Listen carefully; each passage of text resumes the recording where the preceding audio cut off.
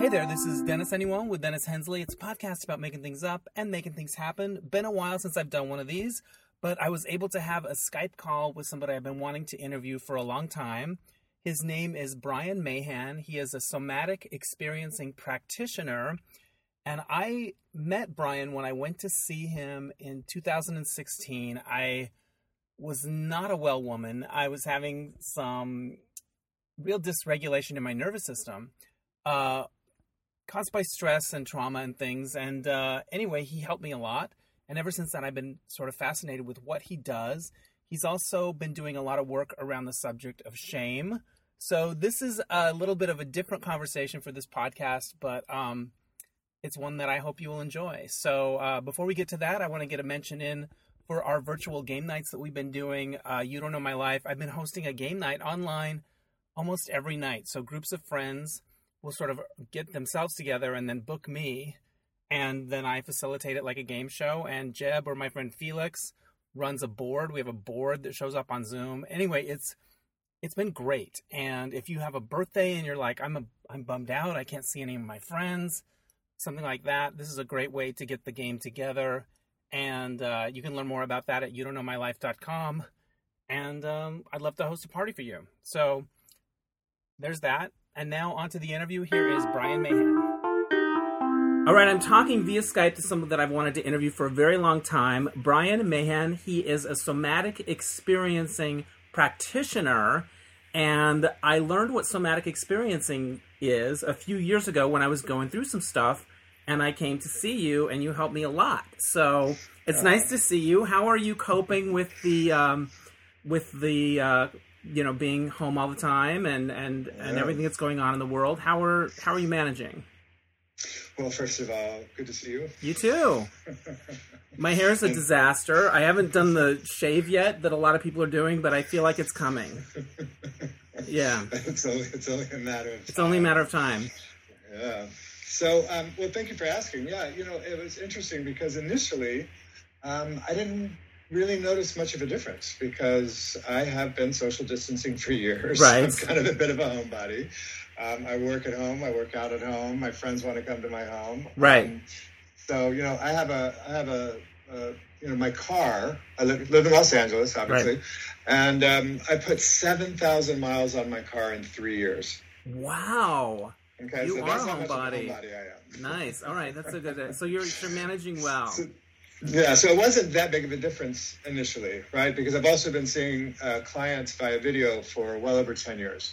I've got clients all over the world. So nothing really seemed to change, but then there was just this kind of, low-grade boil that was happening that I think a lot of people are experiencing right now.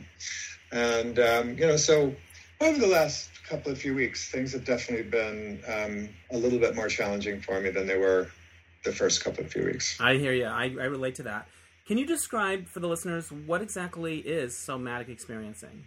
Sure. Somatic experiencing is a short-term naturalistic approach to fully resolving developmental and shock trauma.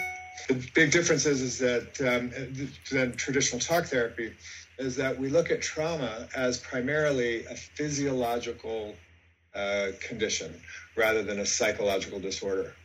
And so the idea is that any kind of trauma, whether it's developmental trauma or shock trauma, occurs, the wounding experience actually occurs in the body, right? And one of the reasons why we think that trauma is physiological, more so than psychological, is that we can become traumatized pre-verbal, precognitive, and preconceptual.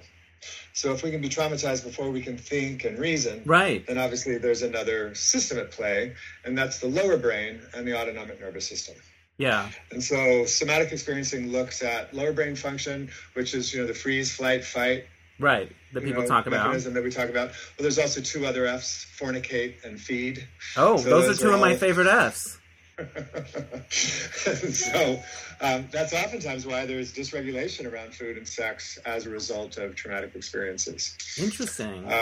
Yeah, so it's one of our coping strategies, coping mechanisms, oftentimes can show up around, sex, sexuality, sensuality, human engagement, and food. We work with getting clients kind of back into state, into these old wounds, so that we can then get the nervous system engaged again.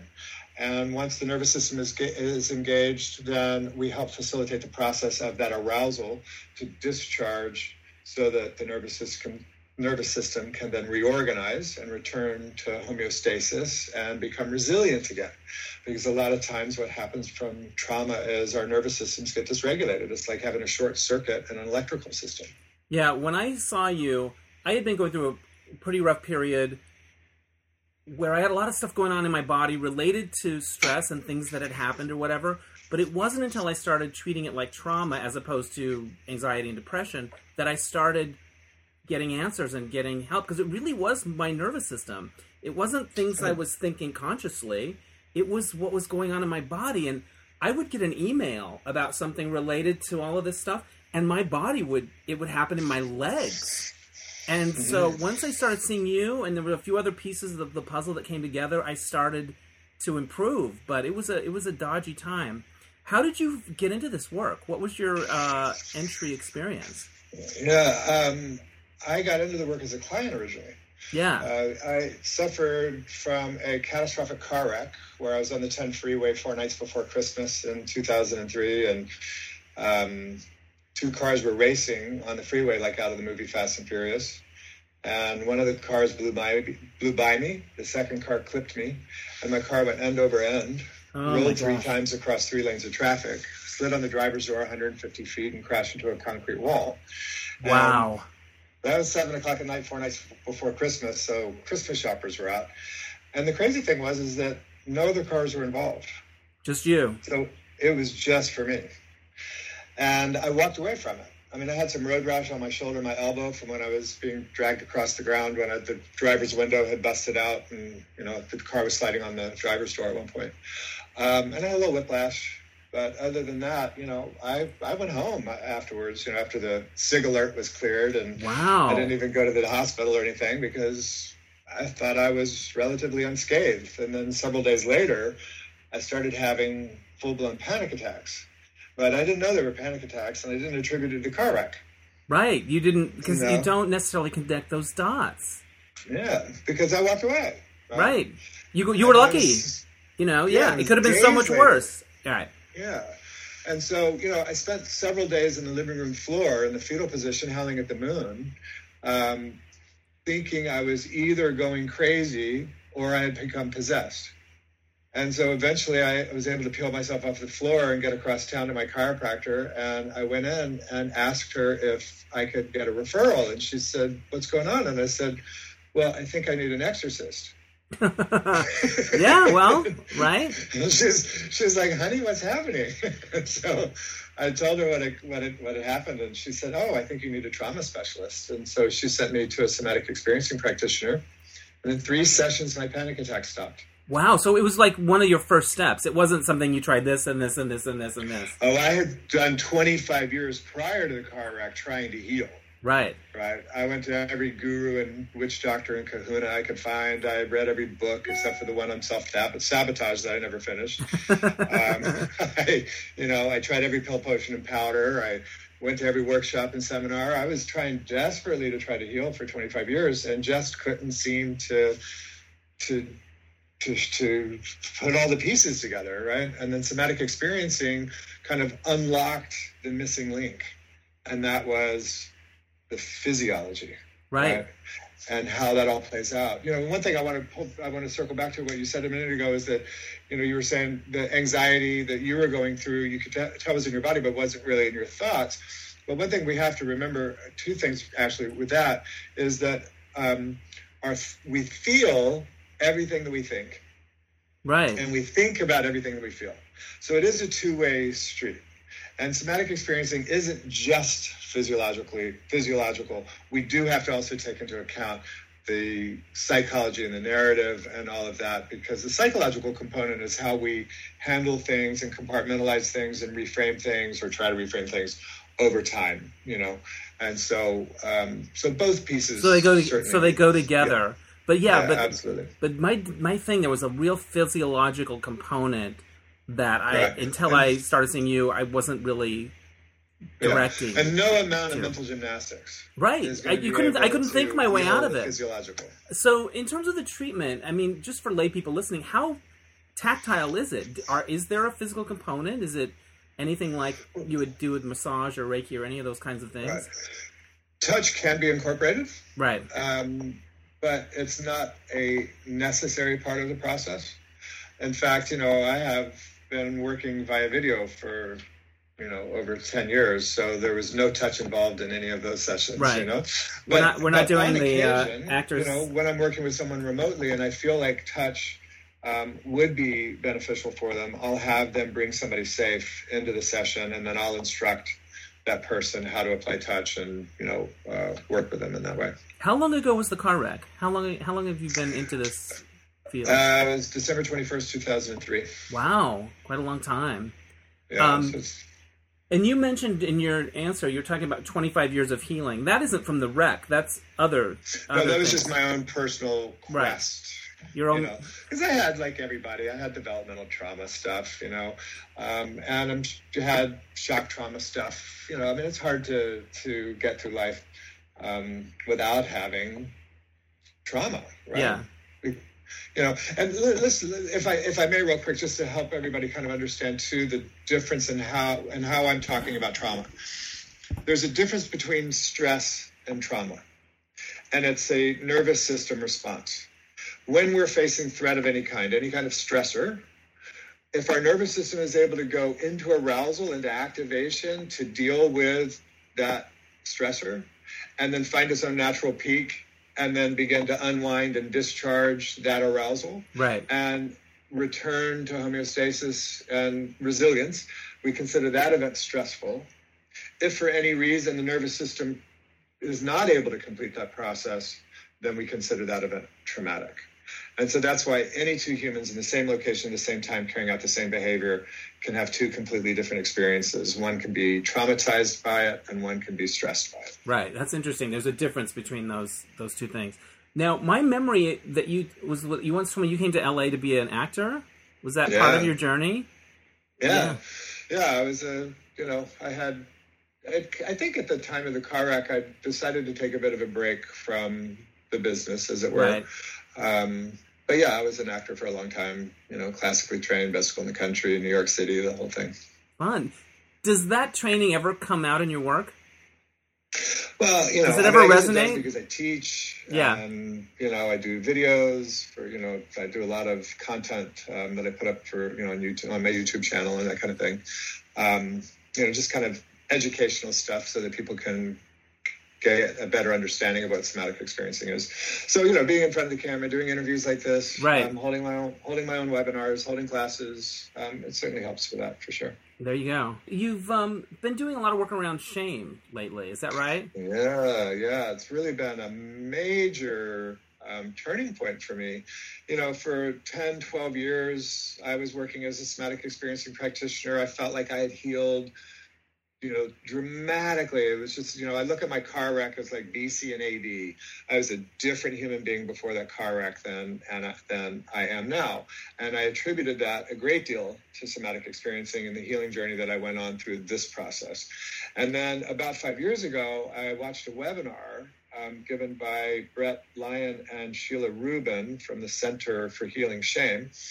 And it was like a Helen Keller moment for me, Dennis. It was like everything came together. Wow, you were like, okay.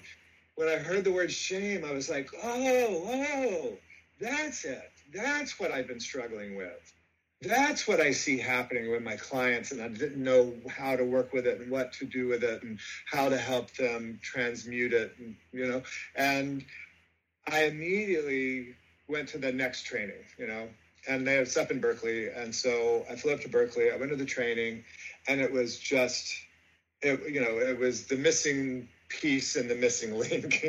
Somatic experiencing was the missing link, and then healing shame was kind of like the missing piece. Right. And so I started taking their trainings. They have about 9 or 10 trainings now, but they have a certification program for people in the field on how to effectively work with toxic shame and how to effectively work with healthy shame and how to effectively heal toxic shame, because there's two different things. We want shame. We want healthy shame. Otherwise, we'll all be sociopaths and there'd be no rule of law. But toxic shame is a whole other thing, because, it can completely shut us down, and, we can isolate, and, there's so many ramifications of the devastation that toxic shame can hold in our lives. And so after I went through their training, I then approached them one day and told them that they needed an assistant and that it was going to be me. They needed to hire you, right? Okay. No, I volunteered. I continued to go up, and I took the trainings. They're almost monthly. And so for 4 years, I flew up to Berkeley on my own dime and assisted their trainings. And then somewhere along the way, after a couple of years of that, I pulled them aside and I said, hey, I want to teach this work.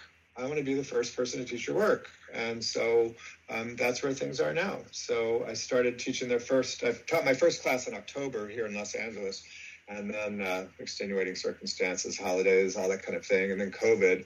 So, you know, it's now trying to figure out how to transition, or when we'll be able to, continue teaching classes live.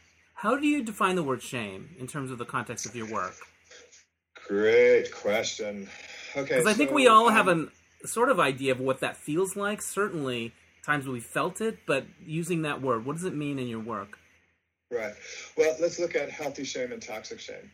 So toxic shame is anything that gives us the experience of there's something wrong with me. I'm bad. I'm different. I don't belong. I'm a loser. Right. It's all that self-loathing, inner critic, self-talk. Right. But those messages originate from the outside world. Yeah. And then healthy shame is the understanding that we are flawed and we're not perfect and that it's okay. Right. So, children, and we look at shame as actually being the linchpin of developmental trauma. And developmental trauma is anything that occurs from in utero through the birth process to about 10 or 12 years old. That's what we look at as the developmental stage. Right. And so anything that happens in that developmental stage that gives the child the experience of being less than or unequal to, or not belonging, not fitting in, or being wrong or bad. And a child can't differentiate between their behavior and themselves. And so if you were to say to a child, ooh, gross, don't pick your nose, that's nasty. What they're hearing is, you're gross and nasty. Right. And so they internalize that as there's something wrong with them. It's not that there's something wrong with the behavior. Right. So a lot of times we think about healthy shame as being more behavioral oriented and toxic shame being more character oriented. Interesting. Now, do you deal with a lot of LGBT people around that area? Because I think a lot of us grew up, speaking for myself, with that. Yeah. I mean, well, first of all, shame is ubiquitous, all right? It's used in every tribe throughout the world since the beginning of time to socialize children, protect the tribe, and establish hierarchy. So it's just part of the human condition. Right? Then, we add into the mix something like, homosexuality or, trans, and there's this internalized sense of there is something so completely wrong and bad about me that makes me so completely different than anyone else that I know. Because as we're growing up, we don't really, different now than when I was coming up, right?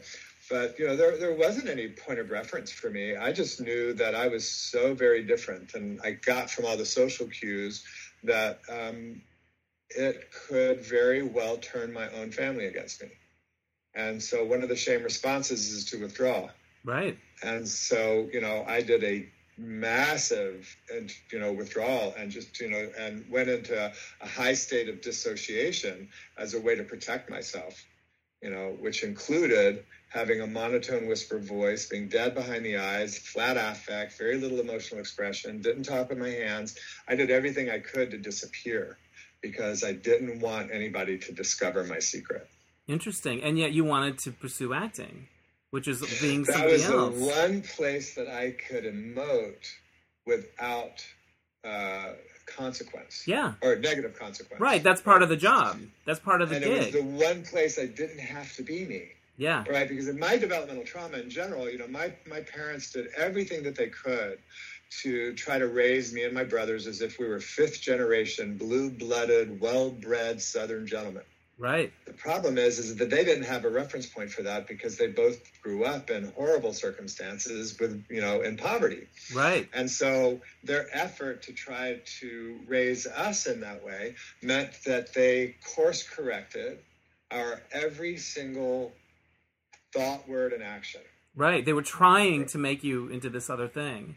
Exactly. And so it was an act of love. Right. Right.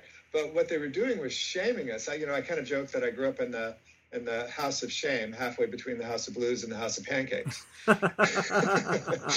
Right. But, what I learned from all of that was there wasn't anything that I could say well enough, right? Because my diction, my vocabulary, everything was course corrected.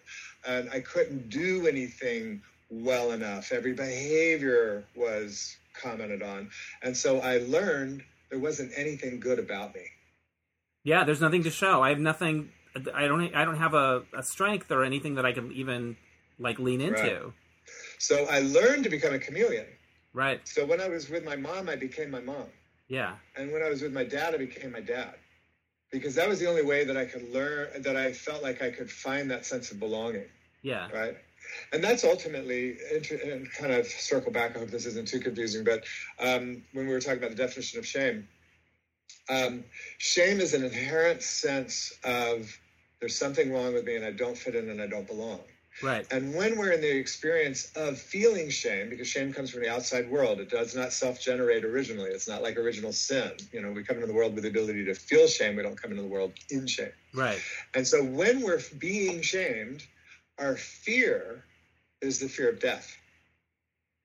Because as children, we're 100% dependent upon our caretakers and others for our survival. Right.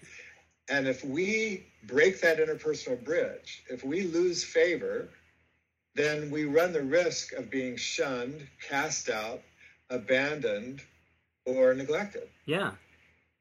And so we will do absolutely anything in our power to maintain that relational attachment. Now, what were your school days like? Were you bullied, or how'd you do with that social? Oh, yeah. My last name is Mahan, so they changed it to Gahan. It's always good when there's a long A. It's just a shortcut. Yeah. But yeah, and I think that other kids had a better understanding of who I was than I was. Right. Sometimes they see things that you don't, in a way. Yeah, there was so much self-denial. Yeah. And yet, obviously, it was coming out in behavior. And so that was another reason why I stilted my behavior. Right? I try, when I was one-on-one with somebody, I became a chameleon. When I was in a group, I had to become invisible. Right. Right. But I also learned from all those cues not to use my hands, not to have a facial expression, not to be emotional. Watch my sibilant S's. Oh, yeah. I have the sibilant S thing, too. Yeah, all of that stuff. All of those things. When you started as a patient being treated with somatic experiencing, when was the moment where you clicked, oh, I kind of want to be in this world. I want to help people in this way. When did that shift? After my third session, my panic attack stopped. Right. And within 2 weeks, I was in the training. Wow. Was that quick? It was that fast. What was it like when you started the training? Was it just like an intoxication of this world that was so interesting and meaningful? Absolutely. Yeah. But remember, I was also highly dissociative. Right. I didn't have the agency for social engagement in group. And I also had this extraordinary shame in the training that I wasn't a talk therapist. I wasn't a PhD. And this work at the time was taught primarily to talk therapists. Right. All of these other people have already done all this other groundwork, and here I am just kind of coming in late, I guess, in a way. Yeah, yeah. And, honestly, originally, back in the day, my understanding was, and I could be wrong because, again, I was so dissociative, my memory isn't really good about a lot of the past. But my memory is that it was only taught to talk therapists and body workers. And at the time, I had been, instead of an actor waiter, I was an actor massage therapist. Okay. And so I was able to take the training is because I was a body worker. Right. But I was still the dumb kid in the room. What did the people in your life think when you started pursuing this? They were like, "What is this? What did Yeah. There, even to this day, the question that I really, get ruffled about if I'm in a social situation, somebody asks me what I do, I'm like, oh, God, here we go. Yeah, did you try to explain it? Because I have to explain so much, and then it becomes a conversation about that, and then it's no longer about the human engagement, and maybe, somebody at a bar or at a dinner party or somebody I'm attracted to, and then it just becomes this completely cerebral, thing, and I'm just getting interviewed, and so it's weird, it's really weird, but it's hard to explain. It takes some time, and people are fascinated by it. I love talking about it. But, in some social situations, I wish I didn't have to. So it's easier for me now to just kind of say, I specialize in working with developmental trauma with a focus on healing shame. And that's usually enough to make people go, oh, I don't want to talk anymore about that. Okay, I got it. Shutting you down. I got it. I'm good. That's good. That's good. I remember sort of watching clips on your website, and there were things you were saying that I'm like, I think this might be something that could help me. For people that are... that could really benefit from this kind of thing. What are the things? How might they? What are the things that people might look about in themselves and say, "Oh, I think this is a good candidate for this kind of work"? Right. Well, in brief, anytime you have a cycle, a pattern, a habituation in your life, that's indicative of an early wounding experience. And that early wound is still trying to get resolved. And so what happens is we have a wounding experience. In that wounding experience, we try to figure out highly creative ways to deal with a nearly impossible situation. So we figure out defenses and coping mechanisms and survival strategies, which oftentimes are happening when we're 3 and 4 and 5 years old. Right. So these are behaviors and ways of dealing with things that we're setting up at a time when we don't have a lot of life experience or intelligence, and yet these can last a whole lifetime. Right, you could start something up. Yeah, so I'm always joking that, I'm 55 years old, I don't want to act like a 5-year-old, but that's what most people are doing because so much of our behavior, so much of our personality is set up as a result of wounding experiences when we were young. So we have this wounding experience. We figure out defenses and coping mechanisms and survival strategies to manage it at the time. Then there's also the internalized instinctual response of needing to ensure that we're prepared if this were to ever happen again in the future. So we form beliefs around the wounding experience. Now, the beliefs can be about ourselves. It can also be about the perpetrator or the situation. So then the belief is like a double-edged sword, because on the one hand, it's there to try to scan the horizon to make sure that if anything similar looks like it's coming down the pike, we're trying to learn enough of the past or avoid it. But quantum physics and mechanics teaches us that we have a tendency to find what we look for. And so in as much as we're scanning the horizon to try to avoid it, we actually end up being drawn to it and it being drawn to us. And so that's where the habituation, the reenactment shows up.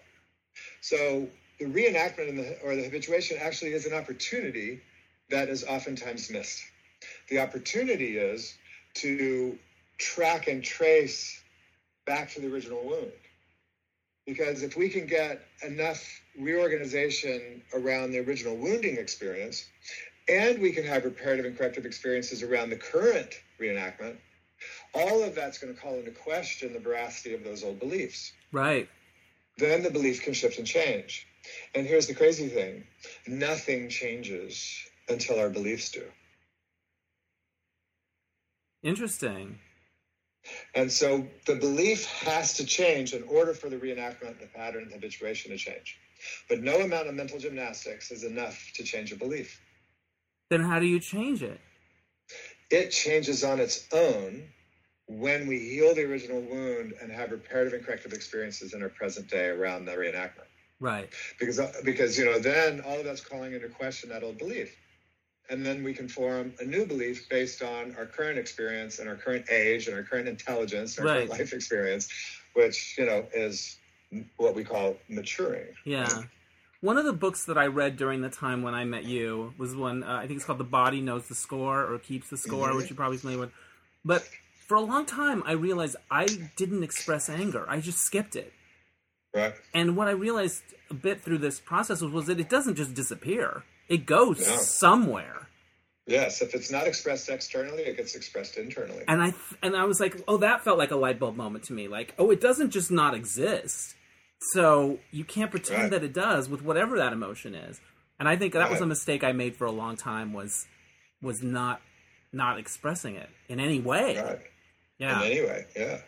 Yeah, I mean, that's a really, really important and profound piece right here that I'd love to kind of like take a moment and slow down with this, because this is such a quintessential piece that so many people struggle with. Shame is the underpinning of every emotion. Okay? When we're children, we get shamed for crying. We get, big boys don't cry, right? Man up, all that kind of stuff. We get shamed around being vulnerable. That's for wussies. That's for weak people. Yeah. We get shamed around our sadness. We get shamed around our anger, right? And we develop beliefs around all of our emotions, right? And those beliefs are oftentimes based in shame. And so we have to kind of tease the two apart. And, if we look at an emotion like anger, all emotions are on a scale, right? Right. And we live in a polarized universe, and so everything is polarized, both in the external environment of the world around us and the internal environment of everything that exists within us. Right. And so anger, in its polarity, on the positive end of anger, is what we call healthy aggression, right? And healthy aggression is the energy of self-preservation, self-care.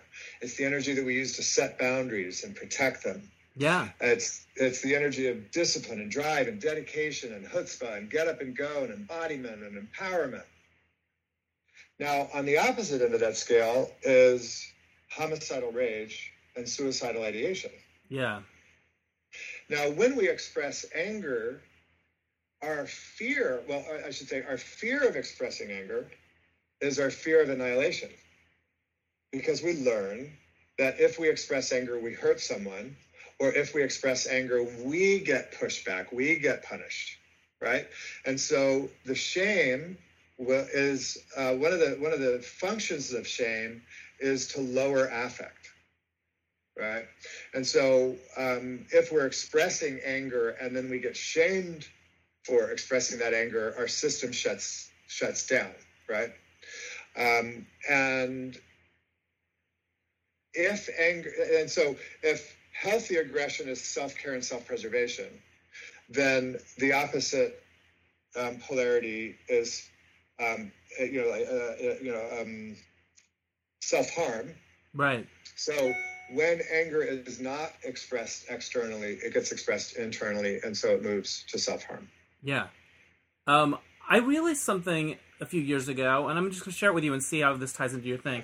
I realized that I was going through my life. I like a to-do list, and I had a number 1 that I didn't know was there, but it was always there, which was just don't upset anybody.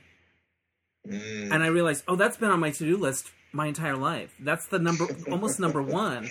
Like I remember being at an ATM and I had 2 transactions to do, like this check and then I have to do this thing to this other account.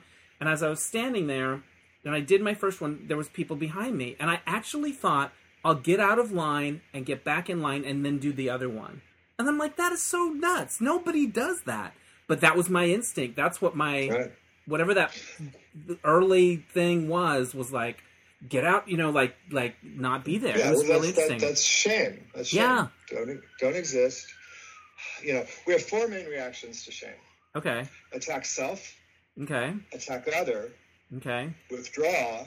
Okay. And deny. And what you were doing was moving into what we call the realm of denial, right? I don't really matter. They matter more. Yes. Right? And it's also moving into fawn and cling. So, let me ingratiate myself to these strangers behind me so that they will think well of me. They will think I'm a good boy. Right. Rather than me taking up their time because I don't deserve to exist and I don't deserve to take the time to do what I need to do. They matter more. Yeah. And so that's an absolute shame response. But what's interesting about me is I feel like I have healthy self-esteem. I think I'm pretty great. So I don't think I'm bad. I just think I need to be out of their way or something. Do you know what I mean? Yeah. Yeah, it's funny because, I come up against this a lot with shame. I will have, I'll have a client I'm working with, and something will happen, and I'll go, I think, actually, a first-time client I'm thinking about. She came in, we're talking, she's saying some very kind of self-deprecating, self-loathing kind of statements. And, I kind of listened to her for a while, and I said, I think maybe one of the really underlying issues here is shame. And she was like, what? Like, I don't have any shame. What are you talking about? I don't have shame. I just need you to help me stop berating myself. Right? The word shame and the study of shame wasn't even in the entire field of study of psychology. It's relatively recent. It's relatively recent. At least as a layperson, hearing people talk about it. Yeah. Yeah.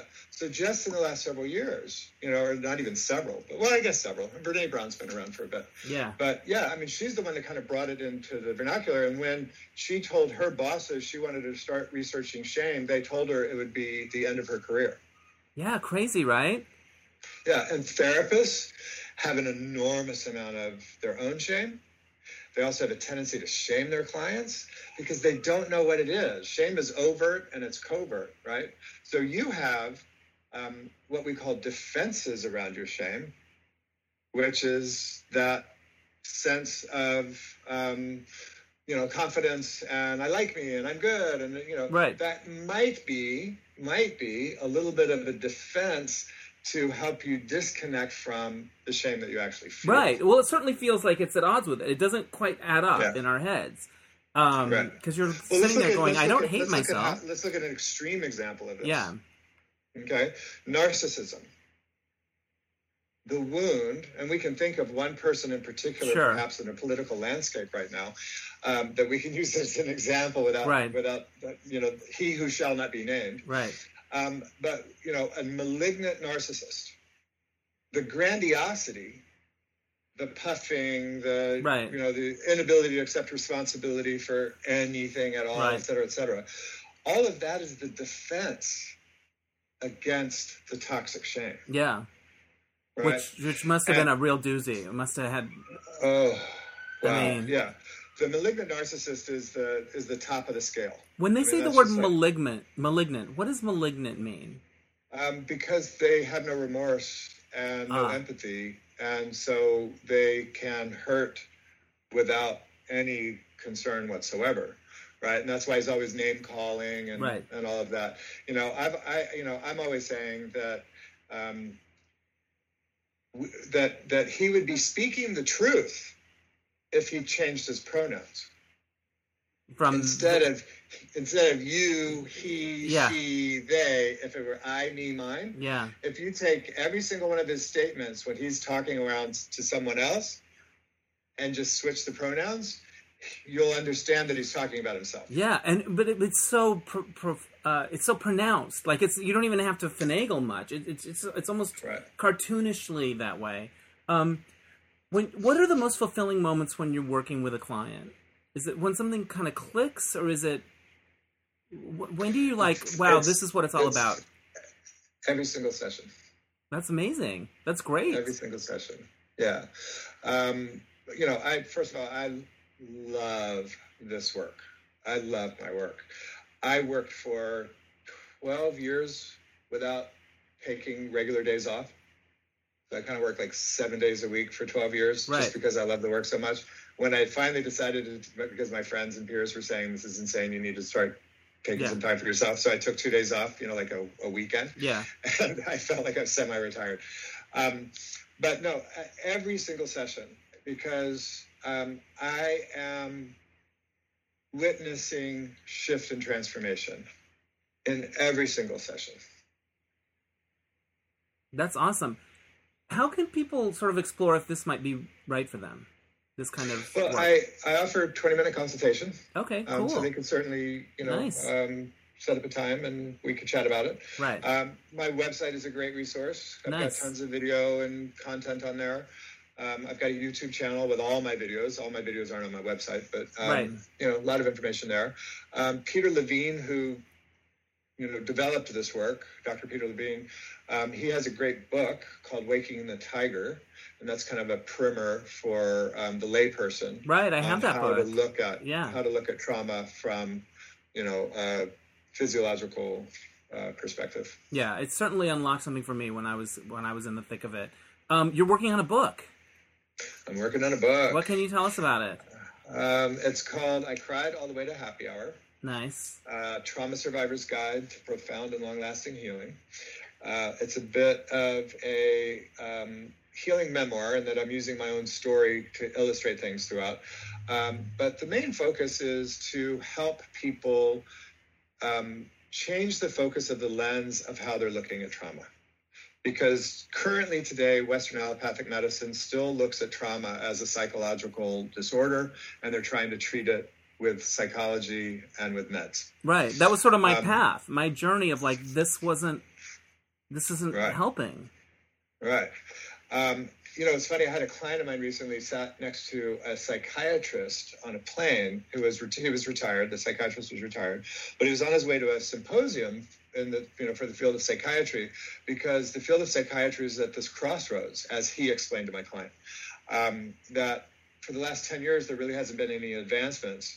And yet there's been an enormous amount of research in looking at PTSD because of all the work with the vets, right, et cetera, coming out of, Afghanistan, Iraq, et cetera. And what they have determined is that it's not working. The field of psychiatry is self-checking, and they're saying what we're doing isn't working. It's not helping. It's not helping these people. Yeah. And talk therapy isn't helping. Right. Right. And so that's why there's so much attention right now on working with anxiety, panic, trauma of all kinds through the somatic realm. So really kind of looking at the body piece. Have you worked with many veterans? People who've been in wars? I haven't worked with many. I've certainly worked with several. They're difficult to work with because they don't want to, I hate to say it, they don't want to pay because they want the U.S. government to, as the U.S. government should. Yes. The U.S. government should pay for their treatment. Yes. And the veterans organizations are still in the Western allopathic mindset of trying to treat it with psychology, psychiatry, and medication. And so they're having a difficult time kind of seeking help outside of the system. Yeah, that's too bad. But I understand that. Is there a difference in your work between somebody who had something physically violent happen randomly, like a car wreck, mm-hmm. versus somebody mm-hmm. who was part of a situation that ended up being traumatizing, but they were a party in it, a relationship right. or a right. work situation or something like that? Is there a difference? Massive difference. So there's a big difference intrinsically in what we call big T traumas, things right. like car wrecks or being robbed or right. raped or, beaten or, those kinds of things. Then there's little T traumas like neglect, right? Death by 1,000 paper cuts, right? Verbal abuse, right? Those kinds of things. And when there is shock trauma, like a car wreck, right? There's a difference in there as to whether or not you see it coming or you're blindsided. Oh, interesting. Right? Yeah. So I was blindsided. right? I didn't see it coming. I didn't know what was happening. Right. You know, I couldn't figure out what was happening until my car was already rolling. Oh, gosh. Okay. Right? And yeah. it had already gone end over end, and I still didn't know what was happening, but it Right. wasn't until it was rolling when I started to put it together, you know. And those blindsided moments, it's called high-intensity global activation. So our bodies try to retract into the center point, right? So we try to get as small as possible physically to protect ourselves. Right. And so there's a massive constriction, you know, and retraction that goes on physiologically. So that's one major difference. But let's take a look at COVID-19, shall we? Yeah. So I'm getting ready to do a series of things in regard to COVID-19. The next 3 Saturdays, Brett and Sheila and I are holding 3.5-hour free webinars for people in the field on how to help themselves and their clients in COVID-19, looking at healthy shame and embodiment and how important that is in dealing with what's going on.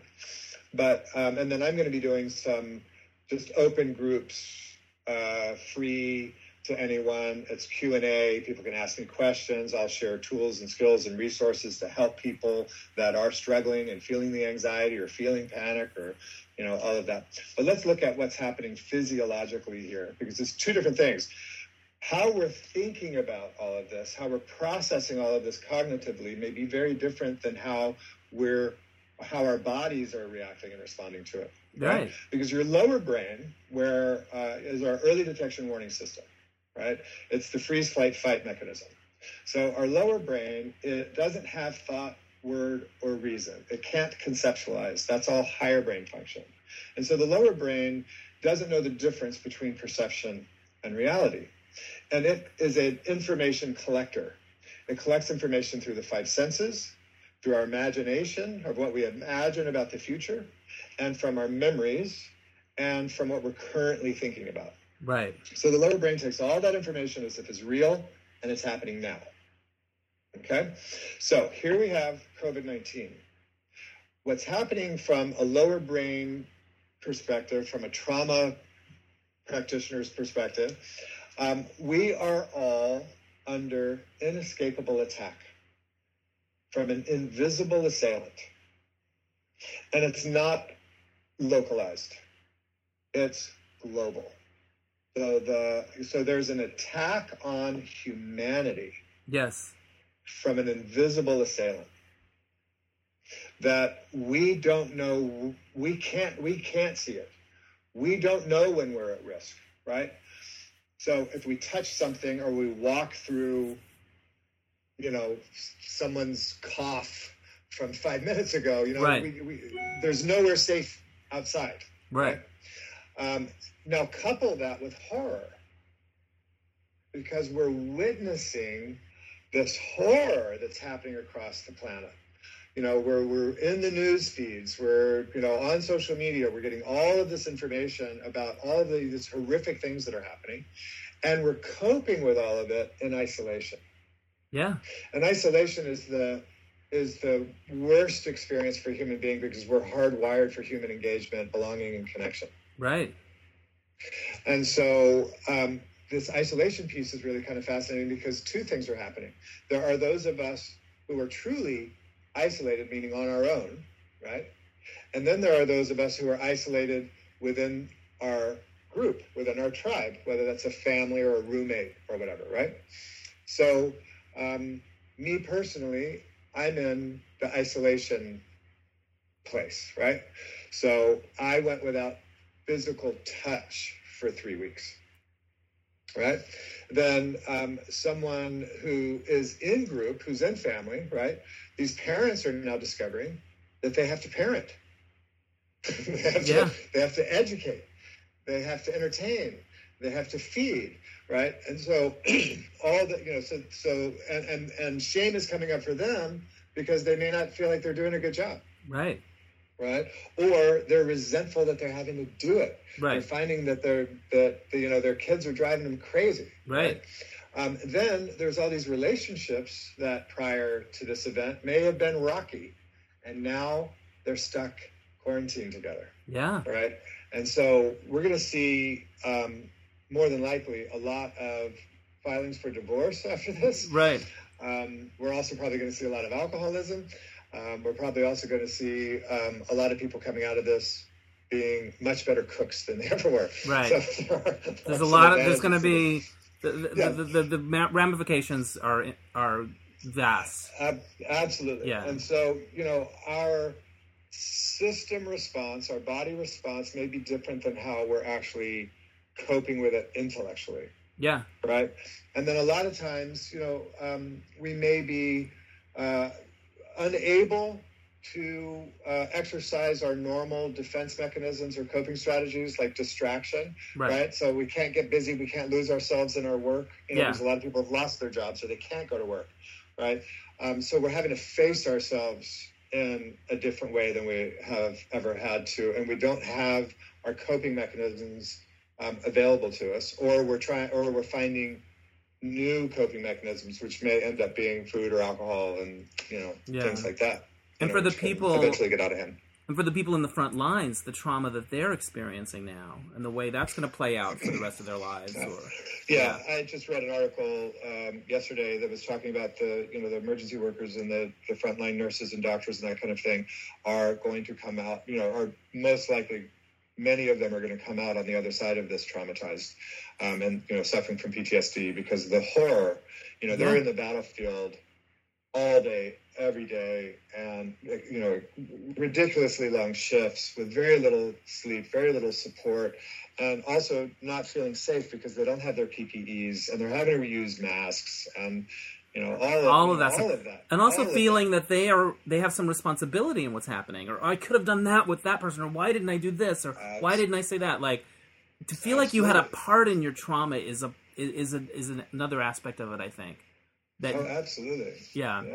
And there's a shame piece in there too. Yeah. Right? I should have done this. I didn't do that. Or if I were more like this. The Zoom thing that you said that was for anybody. How can people learn about that?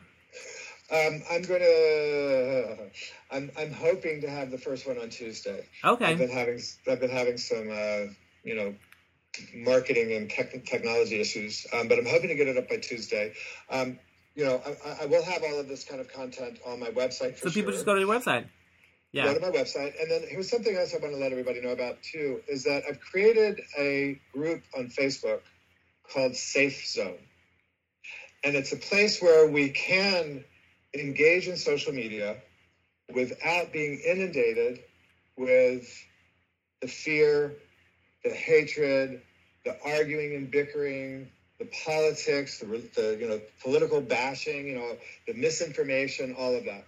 So Safe Zone is a place where we can find resources and community, and people can share skills and tools and story of how they're coping and how they're managing, and lots of humor and all of that. So, anybody can send me a friend request to Brian Mahan on Facebook, and then they're welcome to come in and have a safe place on Facebook where I'll also be making the announcements of the stuff that I'm doing.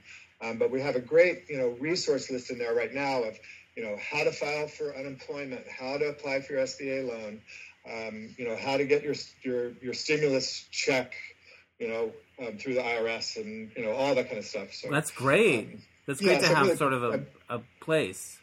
Yeah, I'm really happy and proud of that, and we've got about 250 people in it so far, and everybody is just loving it, and everybody's just engaging in the most beautiful and kind ways.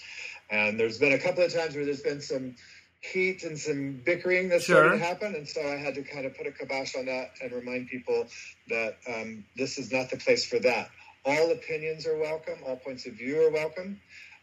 Anyone's welcome to comment about the information, but not about the messenger. Yeah, I like that. I have two questions left that I want to ask. One of them is a big question, and maybe it's a whole other topic, but it's something that occurs to me, and you can respond how you will. How is somatic experience, the work that you do, and these issues connected to sexuality, literally sex? touch. Is there overlap? Oh my God, yes. It feels like that's a whole other, 2-year course. That's a whole other thing.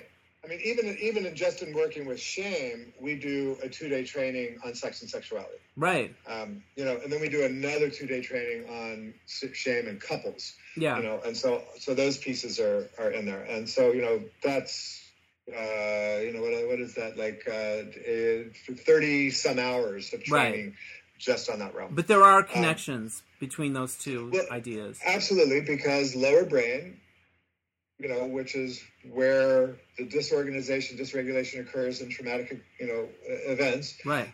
Freeze, flight, fight, fornicate, and feed. So, yes, sex and sexuality, major player in there. And then, of course, the shame piece, double bound with all of that, yeah. Right.